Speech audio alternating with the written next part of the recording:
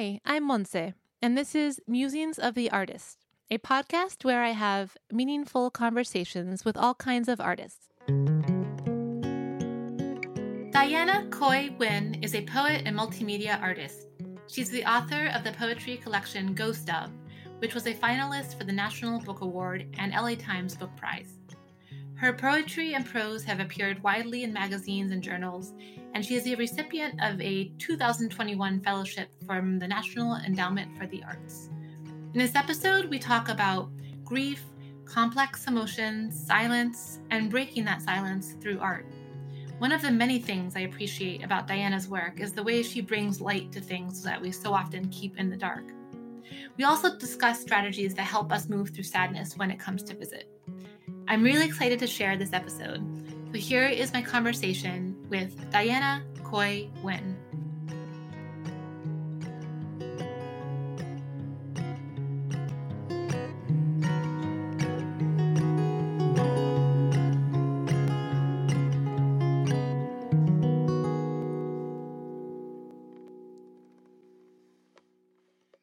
So thank you so much for making time to chat. Just to introduce listeners a little bit to you, I was recently in a workshop with you through Tin House, and I already was a fan of your work from your book, Ghost of, which we'll talk about. But as a teacher, I was just so blown away by the way you organized that workshop and your incredible attention to language. It was just so inspiring and just really eye-opening. So I wanted to just have you on and talk a little bit more about your work and just language and the arts in general. So I usually start with this question, this big question. So you're a poet and an artist who uses various mediums to tell a story, which we'll be talking about today. But I also wanted to ask, how would you begin to describe yourself beyond what you do? Thank you for that question, and thanks for having me on this podcast, Monse. Yes, I guess, how do I self-identify? Big question. Big question. I mean, okay, so I think I only felt comfortable, in my bio, just to say poet because of my years of training.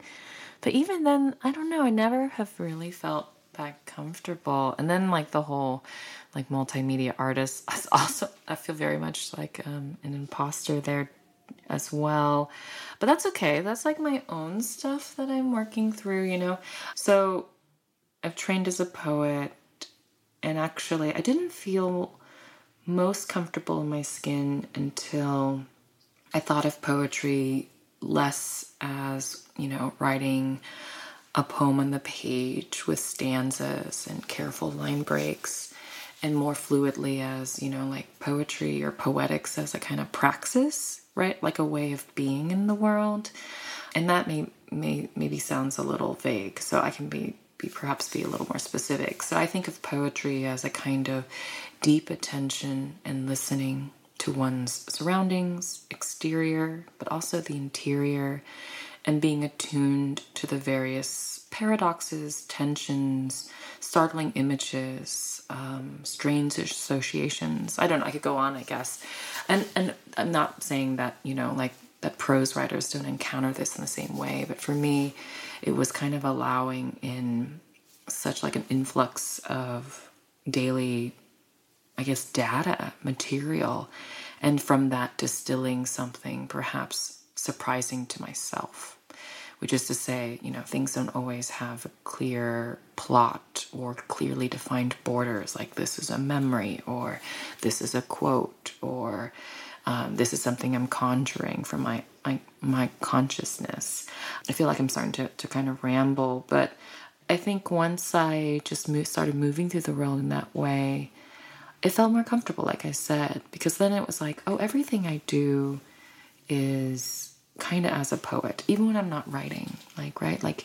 How I might choose to organize my books or hang the things in my closet.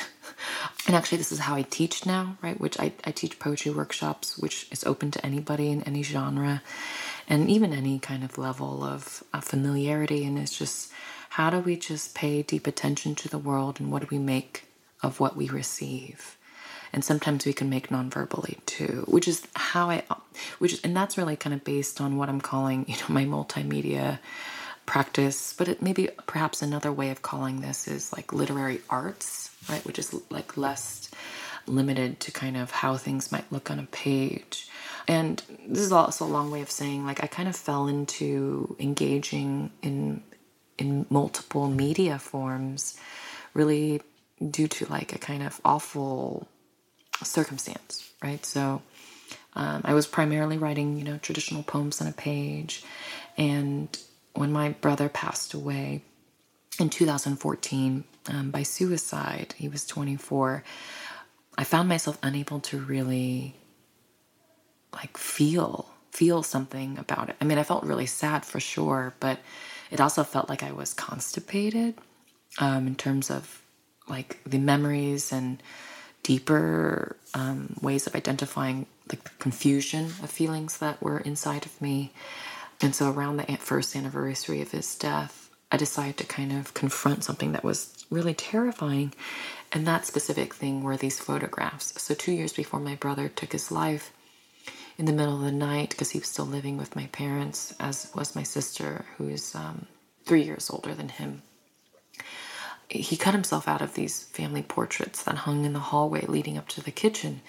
And it was a really kind of quiet violence because he didn't smash anything. He put everything back up. He just took what he felt was his, which was his image.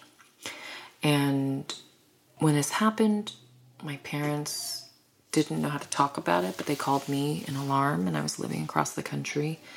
And, I was like, well, have you checked in on him? Is he okay? And they said no. And I'll kind of fast forward a little bit, mostly because, my family, we don't communicate very well, and there's a lot of tension, but also guilt, and which is to say, like my brother and my parents weren't really talking very much at the time.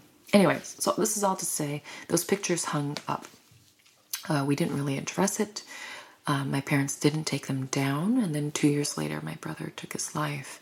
So in many ways, those pictures are a kind of foreshadowing, a visual foreshadowing, right? And it's not uncommon for folks in various states of mental health to do that. And then after my brother died, those pictures continued to stay up, right? So they're very haunting. Like, it was haunting while he was alive to kind of walk past them, and it was haunting also when he was dead.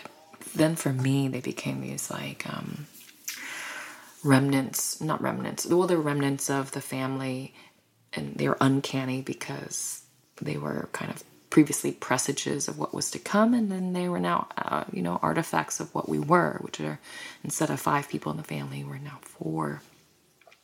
And still we didn't talk about them. So around that first anniversary, I was like, I don't want to be spooked by these pictures anymore. I don't want to feel guilty. I don't want to feel shame. I'm feeling a mixture of all these things. I had my sister scan them in the middle of the night. And that's in part because, my parents would never give permission to do any of these things if we asked. So we just kind of did it surreptitiously. And I just spent a lot of time looking at them up close digitally. And initially I began a kind of nonverbal practice. So I think I couldn't do anything immediately. And I remember it was springtime in Colorado, and I printed the pictures out and I took them with me in a hike, and I started placing them, where flowers were, where grass was, and in front of a meadow or over a stream or over rocks. And so that was my first kind of nonverbal way of filling in the voids. And then later when I sat down to write, I was able to start writing. It was, I think, trying to work in grief to kind of confront something difficult was my accidental, circumstantial, I guess, encounter with like the nonverbal. And then from there, I realized, oh, I can't stop. And I want to keep going. And now I primarily, I think, work with family and also diasporic, like archives and artifacts. And I try to encourage others to do that, right? I feel maybe a little bit sheepish because I'm not trained as, quote, a visual artist in any kind of sense. But that's okay. Like, I'm not trying to pose, I think, as anything. It's just I'm trying to figure a way around handling this material, right? The archives. And so that's helped me to be okay with, working through the media. gosh, there's so much there and everything you just said. I guess I want to start to unpack a little bit about sort of the silence that you're pointing to in your family around this tragic event and just in general, because I think this is something that's prevalent in a lot of people's lives and families. And I'm sort of really struck by the way that you take that silence, that's all the things you're not talking about, and then you actually are putting it out there and making art from it, sort of resurrecting these things and making something really tragic into something beautiful that can be shared and communal. I think I remember you were just talking about it, but also like in a video you were talking about how you wouldn't talk much about mental illness in your family. And there was this part in this video, and I think it was an interview or that you were part of, where you were talking about that your brother could hear humming in the walls of the house. Could you tell that part of the story? Because I think it's really sort of profound. Yeah, so my parents are both engineers, which isn't to say that all engineers are linearly thinking. But my mother in particular, I think it helps her to follow certain kinds of algorithms. And she doesn't really have a schema in her mind for mental health, right? Like she and her family, as well as my father and his family, they were refugees after the fall of Saigon. And once they came to the United States, it was really about, okay, so how do we do the everyday? How do we go to school? How do we get a job? How do we get out of the house? How do we get married and have kids and buy a house, right? And continue to pursue that American dream and rebuild a life. So when my brother died, I don't think she really understood. And I don't think to her this, quote, American or Western concept of like depression or mental health, like that didn't make any sense to her. Because like then according to her, she's depressed her whole life, but she would never want to end her life. Why? Like her whole life has been about like just trying to survive no matter what, even if you're sad. And so she really struggled with why her son would take his life. Given all the facts, like he had everything. He didn't have to worry about anything. And so I think it was a few months after his death, she'd called me and she said, "Oh, I figured it out. I figured out why your brother took his life." She said, he was an insomniac, right? And I was like, yeah, I know. He had a hard time sleeping and he was always up at night. She's like, well, one time your brother told your father and I that he could hear humming in the walls of the house. So your father and I, we like tried to listen and we looked and we didn't see anything, So we're like, okay, whatever, just go to sleep. In the kind of way that parents can be dismissive at times, which is to say they didn't do like a deep investigation. And my mother says, well, your father and I, we were cleaning in the attic space above the kitchen and, we found thousands of dead bees. And so I get it, your brother could hear these bees and they kept him up and he couldn't sleep. And so he killed himself so he could sleep. And so he died in a way because, we didn't listen to him. And it's really chilling to hear her say the story, especially that part about like, oh, he died because we didn't listen to him. Because that takes on so many different levels of meaning beyond the one that she just recounted. And there's a part in the story where I don't tell her, but I now write about, and I guess I've talked about it in interviews as well. I didn't visit the house too much, but there was one time when I did, and my brother and I, my sister, we all shared a bathroom, and on the windowsill was one bee, and it was dead. And this is around the time that we're beginning to become aware of like the colonies dying off, or at least I was becoming aware of it. And so I thought it was strange, I put it into the trash bin and didn't think much about it, And then the next day, there was a bee in the windowsill again. And I looked in the trash can. The previous bee is still there. Because, sometimes things look like they're dead, but then they're not quite dead. Yes. Yeah. So I was like, okay, it's a new bee. Weird. That's a coincidence. But there's no other signs of bees. There's no hole in the window. Couldn't figure it out. I was like, whatever. And, I just didn't think about it. And I'm like thinking about like, oh, so there were signs. I saw a sign. And I didn't think too much of it. And if only I had I don't know. Like, this is kind of like the what if game, which maybe I know is not healthy, but I'm like, wow, if I had said something, maybe my parents would have been, like, we could have been in conversation about it, right? My brother would have known. Like, I don't know if he even saw the bees, actually. That's something I haven't thought about until right now. Anyway, but I feel like the bees also become this metaphor for our inability to communicate with each other. And so this idea of like not listening, which is also a kind of another way of saying like that we have these silences with each other within the family, within the people who lived in the same house, within myself and my family from whom I lived very far away from and was estranged for a long time. Yeah. So I don't really remember your question about silence, but I've been thinking a lot. Yeah, go ahead. No. I just wanted to hear the story about the bees because I thought that was so profound, and then I already getting tears in my eyes just thinking about it. Oh, so sorry, but I get sad about it too. Yeah, it's just what strikes me so much is, and I think you've said this too. It's just sort of that, and what your mother was pointing to is sort of that deep, how lonely it is to not be heard, and what that must feel like, and maybe I think we've all felt that in some way in our lives, but just this steep sadness of that, of like that he was hearing something that people were dismissing, and then finding after he had died this thing. It's oof, yeah. I know, and she doesn't. In that, I could only try to imagine how she might have felt, but it was all very like A to B, B to C, A to C, right? Like, there's no talking about like, oh, I feel so bad. It was just like, oh, this is what happened. And it just shows also all these different ways that we all handle our grief, and and how they can just clash with each other. I wanted to ask about, well, twofold question, I guess. One is your desire to make public, something that was something so private to you and your grief.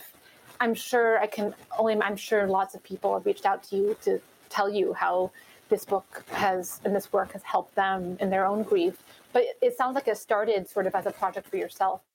Yeah, I mean, that's a really important question, I think, when we work with personal material that concerns, not just ourselves, but family members or people we know, and they're still alive. So yeah, I mean, originally doing this work was really just for me and for my sister, and I was sharing this with my sister, and even though I was like playing with the material, is one way of thinking about it, I wasn't like trying to make a poem, if that makes any sense, which is, I also wasn't doing this for any specific audience outside of just my sister and I, and for the purpose of, I guess, working through our grief. But I found myself actually kind of obsessively working with these photographs and because once I started with that very first one, it opened up like the floodgates of emotions and memories, and they were just spilling out. And I just wanted to keep going, because like there's the curious part of me too. Like there's like the writer part of me, and then there's also like the sad grieving part, and the two kind of converge and blur. And there came a point where maybe like 2 years after, or like a year after I started doing this, so 2 years after my brother's death, I had accumulated a large amount of material. And then I was like, well, let's see what it is, and printed it all out and put it together. And I was like, oh gosh, this is a book. And then that was terrifying because I had a manuscript, I was sending her on a manuscript. And then I was like, no, this is the manuscript, except I don't know if I can handle, or if my family can handle this being in the world, right? So I kind of sat on it for a little bit, and I was like, oh crap. And I remember thinking, it came down to this. I can't speak for anybody else, of course. I can only speak to my specific circumstance, which is I ultimately decided to make the work public, or try to make it public. I didn't know if anybody would care about it.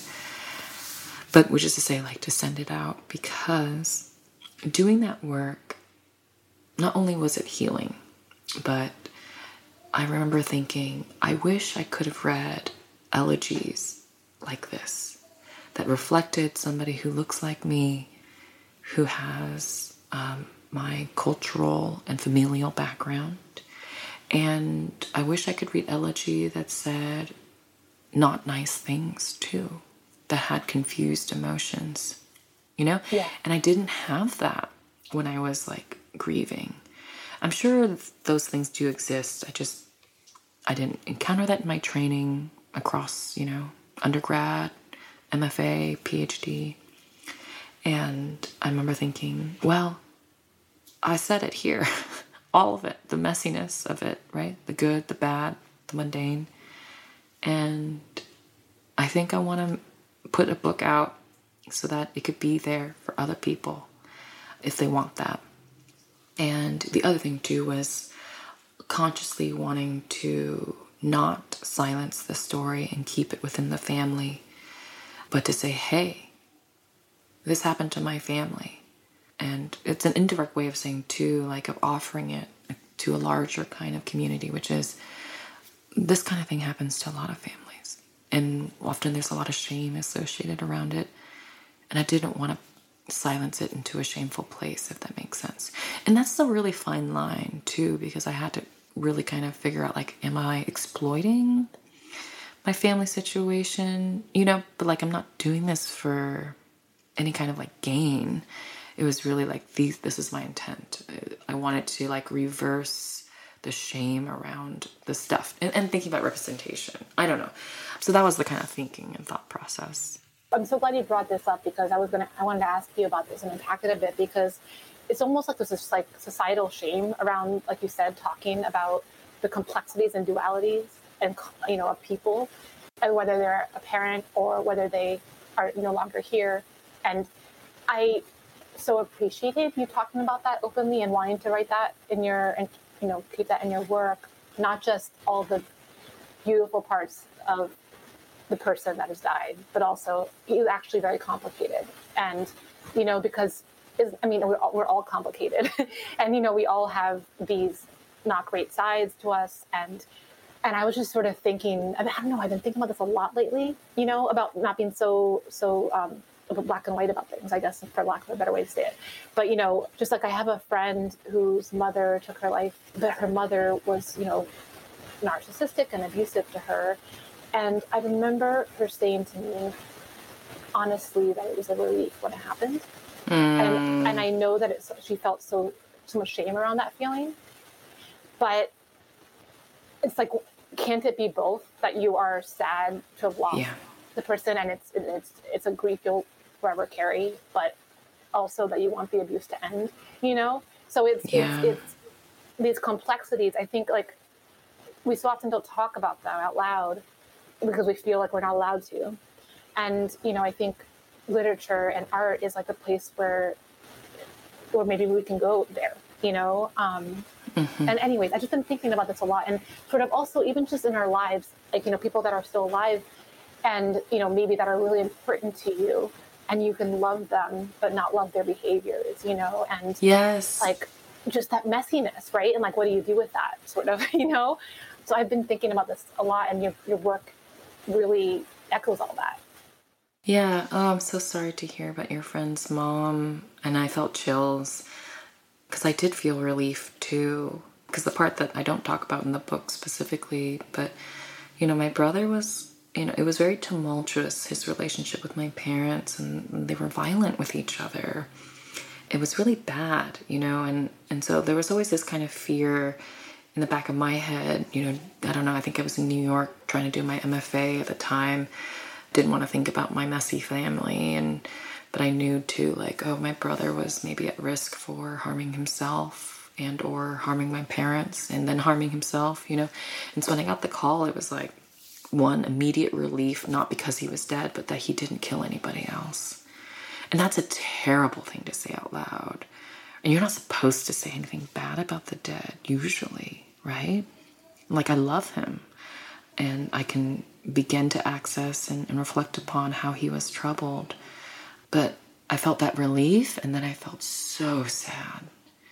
Like, oh, it's over, but also like, we can't help him anymore. Like there's nothing. Oh God, it's so complicated. Totally. And what do you do with these? It's like, It's so hard to live in a body where you feel these deep complexities. I mean, that's, I think, one of the hardest things about being a person is living with these things that are not so easily, like, oh yeah, I can put this in this box. This is good. This is bad. This is, and there's like all this messiness. I mean, I guess that's what therapy's for, but Yes. and I just commend, I think it's amazing that you are being open about it and able to be, because like I said, I just think it's really isolating when you can't feel like you can really feel all those shades of feelings, Yeah. Because if you're okay talking about this, I know you had mentioned too that you have a difficult relationship with your, I think, mother. Mm-hmm. How do you work through that? Are you still in touch with her, or do you like need to give yourself space, or because I know a lot of people have that too. Yeah. So I think all of it, both of it, it's up and down, which is, I think, kind of in some ways depending upon how my mother's feeling. But, I left home when I turned 18, and I couldn't, emancipate myself before then, and supported myself initially through undergrad. And, and it's been off and on. And I think in some ways, wow, I feel like I'm going through my whole history here. In some ways, I felt like my parents and my mother didn't think I could make it out of the house. And then they were surprised that I didn't come asking them for help. And they kind of became contrite, mostly because then they wanted to have a relationship. And then we tried off and on for like a decade, then leading up to my brother's death. But it was tumultuous because I think in some ways in my Vietnamese family, and I suspect some others, but not all, at least the ones that I've witnessed, some of them, children are sometimes seen as property of the parents and not like as their own separate entities, right? I was supposed to do whatever my parents wanted me to do. And in some way, like I was like their surrogate, versions of themselves. But of course, I'm my own person. So in terms of how is my relationship with her, it was not good for a long time. And one time when I was visiting, my mother said, she'd been Googling me, reading, poems that I'd been publishing. And at that time, I was writing, like a Hansel and Gretel poem, right? So I was writing poems devoid of any kind of ethnic, cultural heritage, and things were very white and white European. And my mother said, I wrote what you wrote about me. And I said, what are you talking about? I wrote about Hansel and Gretel. And she's like, bullshit. Wow. Yeah. She's like, there's a bad mom in there. And I was like, well, it's not you. Not all mothers are you. Poetry is not nonfiction. And she's like, and she basically, she called me out. And she was like, no, I know what that is a thin veil for. And, if you ever write about family or me, again, I will, sue you for slander. Oh, gosh. Yeah. And I said, and she's like, you shouldn't write about us because it's exploitative. You should only write about nature and flowers because there's so many flowers in the world. Wow. Yeah. And I didn't say yes. I said, I'm sorry you feel that way. And you don't own the family. And, I never am trying to say anything bad about the family. Ultimately, I'm writing from my experience, and I don't agree with you here. And and that's how we left it. I mean, I think she was really upset, and and I kind of doubled down when she threatened to sue me, because that's kind of the kind of daughter that I am. That's kind of intense. You're like, oh wow, okay. Yeah, and then I'm also really bratty because I'm like, oh, whatever. So we're all private citizens. None of us are celebrities. So the burden of proof on her to prove that one, I had the intent of libel or slander, right? Then she'd have to prove that'd that be a lot. Yeah, it's a lot. It's a huge burden. I mean, I'm not a lawyer, but that'd be really hard for her. And one, she doesn't even have a lawyer. So anyway, that's me being bratty daughter, right? Well, it's so hard to write about. It's so hard. That's such a tough place to navigate, especially if the other person you're writing about is not, is coming at it with that aggression. It's hard enough to write about somebody without that, Yeah. So, I mean, that's really tough. I mean, I still did it, right? Yeah. And then when I decided to publish, when I decided to make the work public, and then when it got picked up for publication, I was like, oh shit. So now I have to figure out, Okay. I mean, I don't actually want her to sue me, and it's beyond just like, oh, I'm no longer writing, about folk tales. I'm actually like including our family pictures with a picture of my mother, right? Right. So, a month before it was published, set to be published, I called my parents and told them, two things. One, I'm going to have a book published. And two, I know you asked me not to write about family, but the book is about family. But actually, it's really ultimately a documentation of my grief process. But that includes family because I'm part of a family. But I want you to understand that it wasn't my intent to, like single out a mother figure and talk about how bad she was, right? Like, I don't think I do that. Yeah, and we had a lot of conversations. I think they were kind of like dazzled by the fact that I was going to have a book because I don't think they ever took my pursuit of, literary arts very seriously. And so I was still really nervous because they seemed okay. And then the book came out. They came to a book launch. They seemed supportive. And then when the book started to get nominated for awards, they were really excited. I think they got so wrapped up in like the attention about the book that they weren't actually thinking about the book. And it wasn't really until the pandemic, again, remember my mother's been Googling me. So she read these interviews where I talked about how I don't think my mother reads the book. And she was like, I'll show you. And then I in these interviews, I talk really frankly about my brother, the good and the bad, right? And the parts that she was embarrassed about. I mean, she can't even use the word suicide, right? She just says your brother is lost, as if like something actively took him away, versus, Oh, yeah. yeah. It's very passive tense. So in the pandemic, she read the book and then we were really estranged again. And then she got mad. She's also like, oh, you can't talk about us in interviews. And I was like, oh, it's so, the push and pull is so hard too. When it's like, oh, everything's great. You're getting awards. It's great. And then, but yeah. no, I definitely have people in my life like this. So I know it's very hard when you're like, one day it's this and the next day it's that. And it's very disorienting and just sort of like, kind of you're always on edge, right? Yeah. Like, oh, yeah. And I used to get so nervous, but I'm not. I think one thing was like, oh, I finally started seeing a therapist of color, which really was different. Totally. I think. Imagine. Yeah.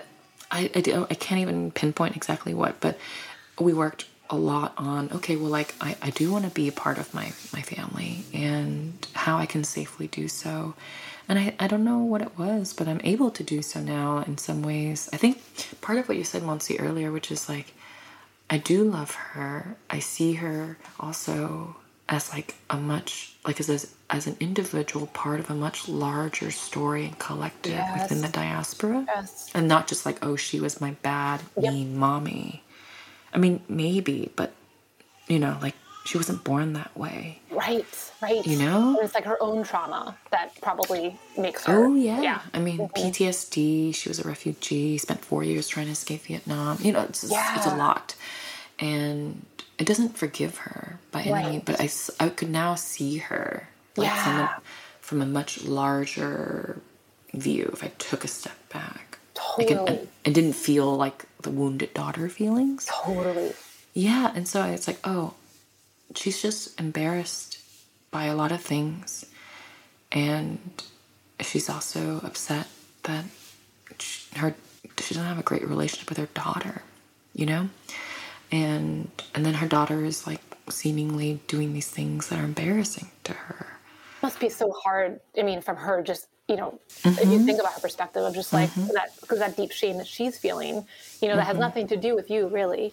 And I just been thinking so much as we're talking about the silence again, about the shame and silence, and thinking about how just so sad it is, that so many of us feel like we can't share the deepest parts of ourselves, and also how long it takes us to be, even those of us who can get there, how long it can take us to get to that place, and just thinking, I'll share this story too from my own life, is my paternal grandparents. I found out after they had died that they had met in a mental institution.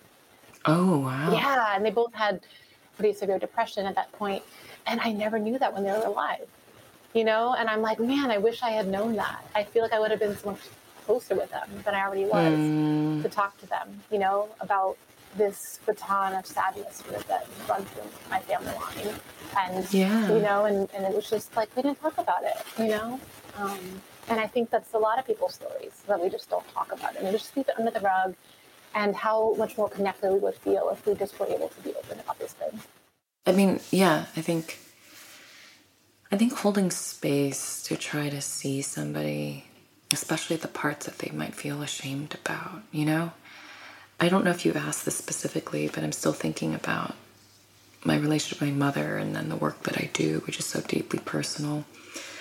One thing that's also really helped is, you know, like I have boundaries with my mother, but it's also helped tremendously to let her know that I do care about her.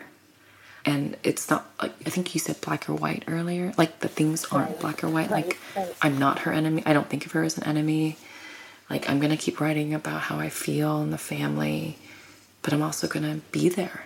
You know, I'm going to be there for her if she needs help, if she needs advice. And I think that's kind of confusing to her, because in her family growing up, things were really black or white. And to have her daughter do these things that she feels are like very terrible, but at the same time, the same daughter is also like quite daughterly, you know. I think she's like, what? You know, and then she has to reconcile. She can't just say like, oh, my daughter hates me and wants to speak ill of me. And so we're okay, I think. I think as long as I communicate with her and she's not surprised, that's been helpful. Oh, that's great. You know, I wanted to ask you about, I think it was in the Lit Hub interview that I read, which was such a great interview, about, you were talking about sort of finding yourself wanting to move past the book, because you've been talking about it probably a lot, and it's been a thing that people come back to when they're talking about your work. Think about when you put out something, like, so I'm thinking about this art in relation to the artist, right? And this, you put something out that's so deeply personal and something that's really heavy and hard for you as a person. It's out there and it's helping other people, but then you as the person, you're like, okay, I now want to turn a page and do this other thing. Like, what are your thoughts around that? You know, sort of like how you do that, and your relationship with the things that you have created that are, and also maybe a little bit of a different version of yourself, because you do something at a time, in a moment when something is very hot and heavy and present in your life, and then maybe 5-10 years later, it's not anymore. I don't know if this question is making any sense, if I'm forming it the right way, but I think I understand the realm of where you're at.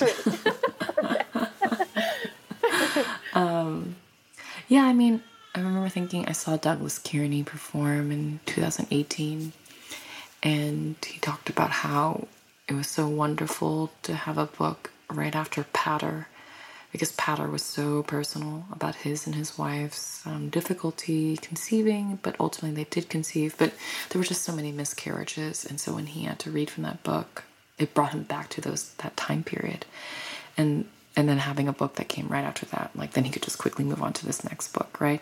I'm not there yet, right? So it's kind of like, oh, every time I talk about this book, actually talking about the book is okay, but it's like sometimes reading some of these poems, I'm like, I re-enter into that specific bookmark on the timeline in grief. And that takes a huge toll. And I work with my therapist about that. And I have very kind of specific rituals to enter and exit out of that space, because you can get sucked into it. And I mean, yeah, once the book came out, I was already kind of writing other poems, and no less sad perhaps, but zoomed out a little bit, thinking about the larger extended family and then also the diaspora. And it feels okay, and also my relationship to my deceased brother and where I'm at in grief has also evolved. I like to say this, I like to tell people how I think about it. So rather than like, oh, okay, this year my brother was born on October 11th, so his birthday would have been last week, or it was last week. And instead of thinking like, oh, he would be 32, right? I don't like that would. I don't like that subjunctive. Instead I say like, oh, he's, his ghost is turning 8. His ghost just turned 8. Like when you die, you're like an infant ghost, you know? And I love thinking about where he's at now. Like, oh, he's probably in like, what is that? Like, I don't know, fourth grade with the other kid ghosts. And I hope they're having a good time, and it's more about celebrating, or I don't know if that's the right word, but it's more of like thinking and honoring the time that's passed in a different framework rather than thinking about like the loss. Because like to say like, oh, he would be 30, like that's continuing to think about those years of life that he doesn't get to live, Right. Yeah, and totally. and in that time, we fed his altar, or if I've had these conversations with him, or we think about him in this way, and I'd rather reorient myself towards a capacity for possibility rather than for what we cannot have. Wow, that's really powerful. And you mentioned this sort of the idea of the what ifs. I had a note from the workshop that you did at Tin House, and I don't know if this is going to make any sense to you, but it stood out to me, and I want to ask you about it. I wrote, as if is a way to pivot through likeness, moving toward possibility that can't be. I was just sort of thinking about, maybe this is why I'm so drawn to and writing, perhapsing, and writing the kind of, not the what ifs, but the alternate ways of something, that could have gone. Is that what you were pointing to? Do you remember? I don't even know. Yeah, well, that came specifically from the Victoria Chang obit. Oh, yes. Okay. And then I think you were like privately messaging me about it. Totally. That private is now public upon this being aired. Yes. Not that I remember exactly what you said. Well, what I said was that Victoria Chang, who I had on the podcast a couple episodes ago, she told me about your work. So that's how I learned about you to begin with. Yes. I'm such a fan of her work, as you know. So she does that move in that one poem and obit. I mean, she does it several times, but as if is also like a rhetorical device seen in kind of classical literature too, ancient Greek more so than Latin. And that's a whole nother podcast where we can talk about my classic nerddom. Let's do that another time. I would love to. All about it. But yeah, as if we like, I can't not hear, Cher from Clueless, but as if is a way of moving towards a subjunctive possibility, right? A different way of moving towards likeness. Maybe we can think about it more like the multiverse. I keep thinking about that. Again, mother-daughter movie, everything in it, everything everywhere all at once, right? It moves into a realm of proximity, of possibility, as a way of providing, I think, various kinds of mirrors, distorted or not, for us to further like sit and be and to examine the reality that we have in front of us, right? Because sometimes it's too hard to look directly at the reality in front of us, and to have these alternate versions helps us to approximate a way of being with all of it, right? And the uncertainty and perhaps the attendant difficult feelings. Yeah, I think it matters how we think about things, and it matters also the language we use. When I was really in like the bowels of grief, where things feel so hopeless, sometimes I feel like language and thought patterns become quite reductive and simplistic and nihilistic, right? And I found, for me, a way out through language, not from just sitting in a closet being sad, but on the page was through like pathways, realms of possibility. And I feel like creative writing gives that to us. Yes. And it's I think that's one of the main reasons that I'm just so drawn to it. It's just, and reading too, just as much as being a reader as writer, but just the way that we can take the material of this utter grief, the griefs of our lives, which we all have, and just turn it on its side and bring to life something that feels really dead. And, I want to ask you this question that I often ask on this podcast. I started this podcast a couple of years ago, sort of as a way, sort of my initial intentions to start it was really to sort of talk about the messy complexities of our feelings, and especially as artists, because, for just to give you a little background, I I was in the music industry for many years, and I interviewed lots of musicians. And this one time, I've been interviewing all these country artists at CMA Fest in Nashville, and they all were kind of coming with these same answers, sort of very media trained, and, oh, I'm supposed to say this. And it just felt very sort of surface level. And then the artist Wynonna Judd came and started talking to me all about, depression and not feeling like enough. And I was like, oh my God, I want to do this, only this, every time I have a conversation. Yeah. Just to get to the core of what we're really feeling and the messiness of being human. So all that to say, when I started this podcast, I usually like to ask, when you're going through a really tough time, like you talked about being in the bowels of grief, what are some of the tools that you try to pull on to get to the other side, or at least get to a different level of, kind of get some air? Oh, yeah. It's really hard for so many reasons. But one specific thing that I can never not forget is somebody once said to me, would you say that to a friend the way you think about yourself? Like, why aren't you as nice to yourself as you would be to a friend or a loved one? Right? Don't you love yourself? And I was like, well, I don't. Right? Therein lies the problem. Right. So in those moments, sometimes of deep sadness and self-loathing, it helps me to think about, like, well, if my friend was here, what would they say to me? And that's provided a kind of scaffold to help me, like, accept myself and be kind to myself. Which is to say, rather than internalizing perhaps the criticisms from childhood, how can I begin to collaborate with myself, especially when I'm struggling, right? Instead of putting myself down, how can I make that a space of helping myself?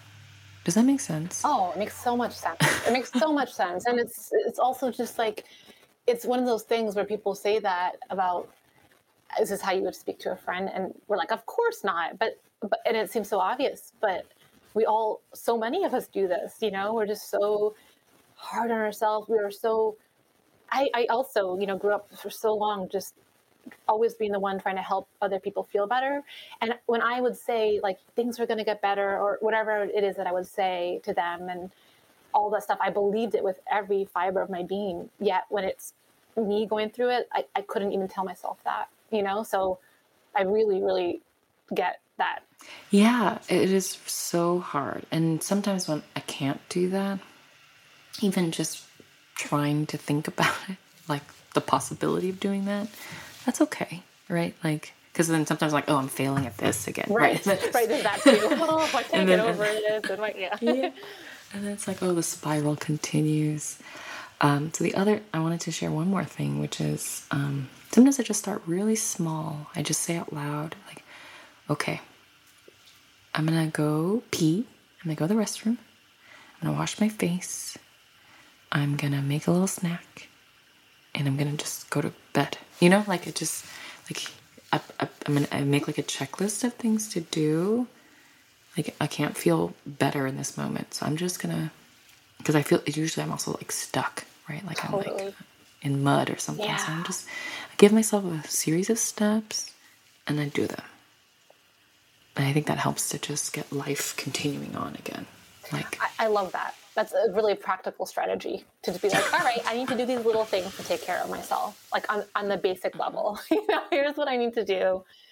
And I've just been thinking too, how it's like when you're in that place, how I was recently in this place for a little bit. And I was thinking about how much I was worried about other people perceiving me, or like that I was a burden to them. Yeah. And I think a lot of us feel that way. It's like you can't even let yourself feel sad because you're like, oh, I don't want to inconvenience somebody else and make them feel. Mm-hmm.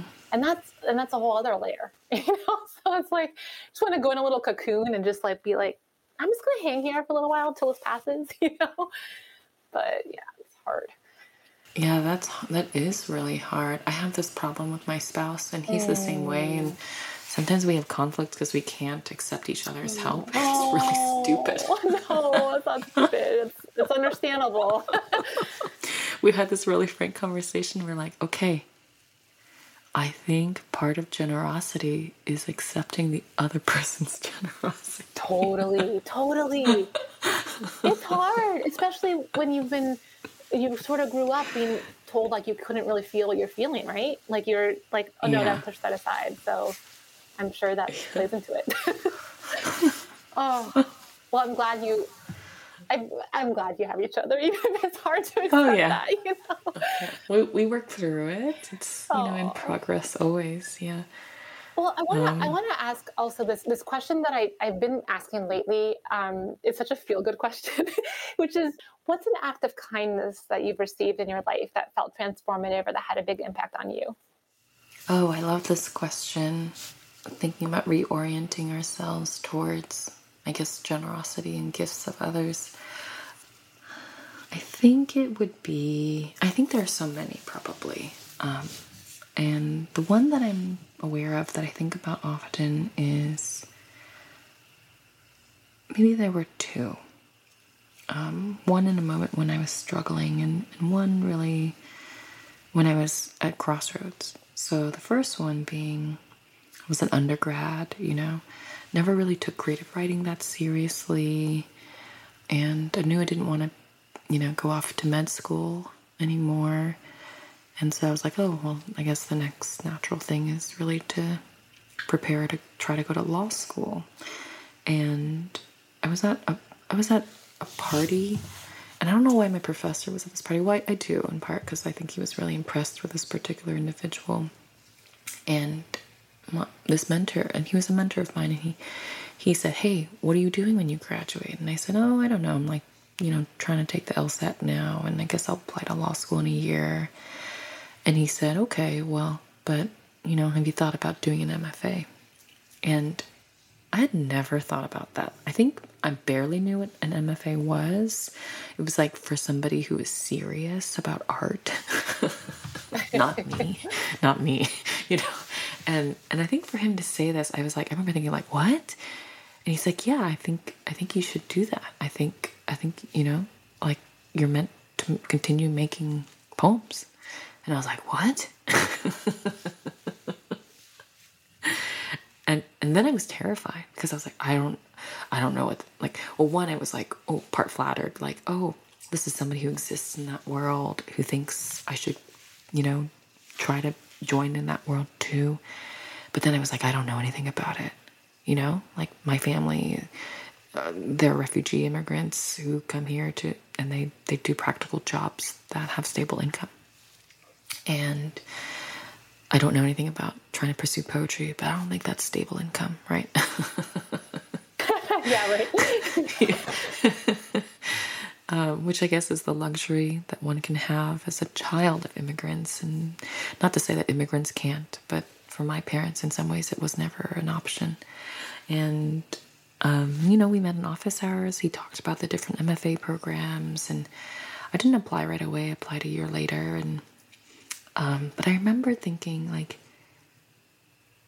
not only did he, like, it wasn't just like I was a student in his class, but he saw me, or he saw, like, something in me, and I don't think he knows it, but, or at least not explicitly in this way, but he gave me permission to have this dream that I didn't even know I wanted to have, because it was never on the table for me previously. Mm-hmm. It's so profound, and just the way that one person can like alter the whole course of your life, Yeah. not even realizing it in the moment.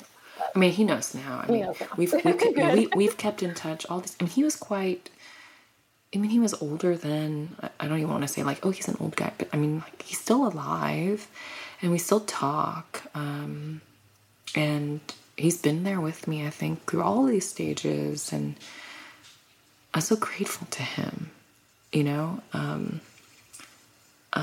I'm trying to think, what was the other moment that I was going to share? Oh, I don't remember it anymore. But it was something kind of similar where somebody sees you and they let you know in a kind way.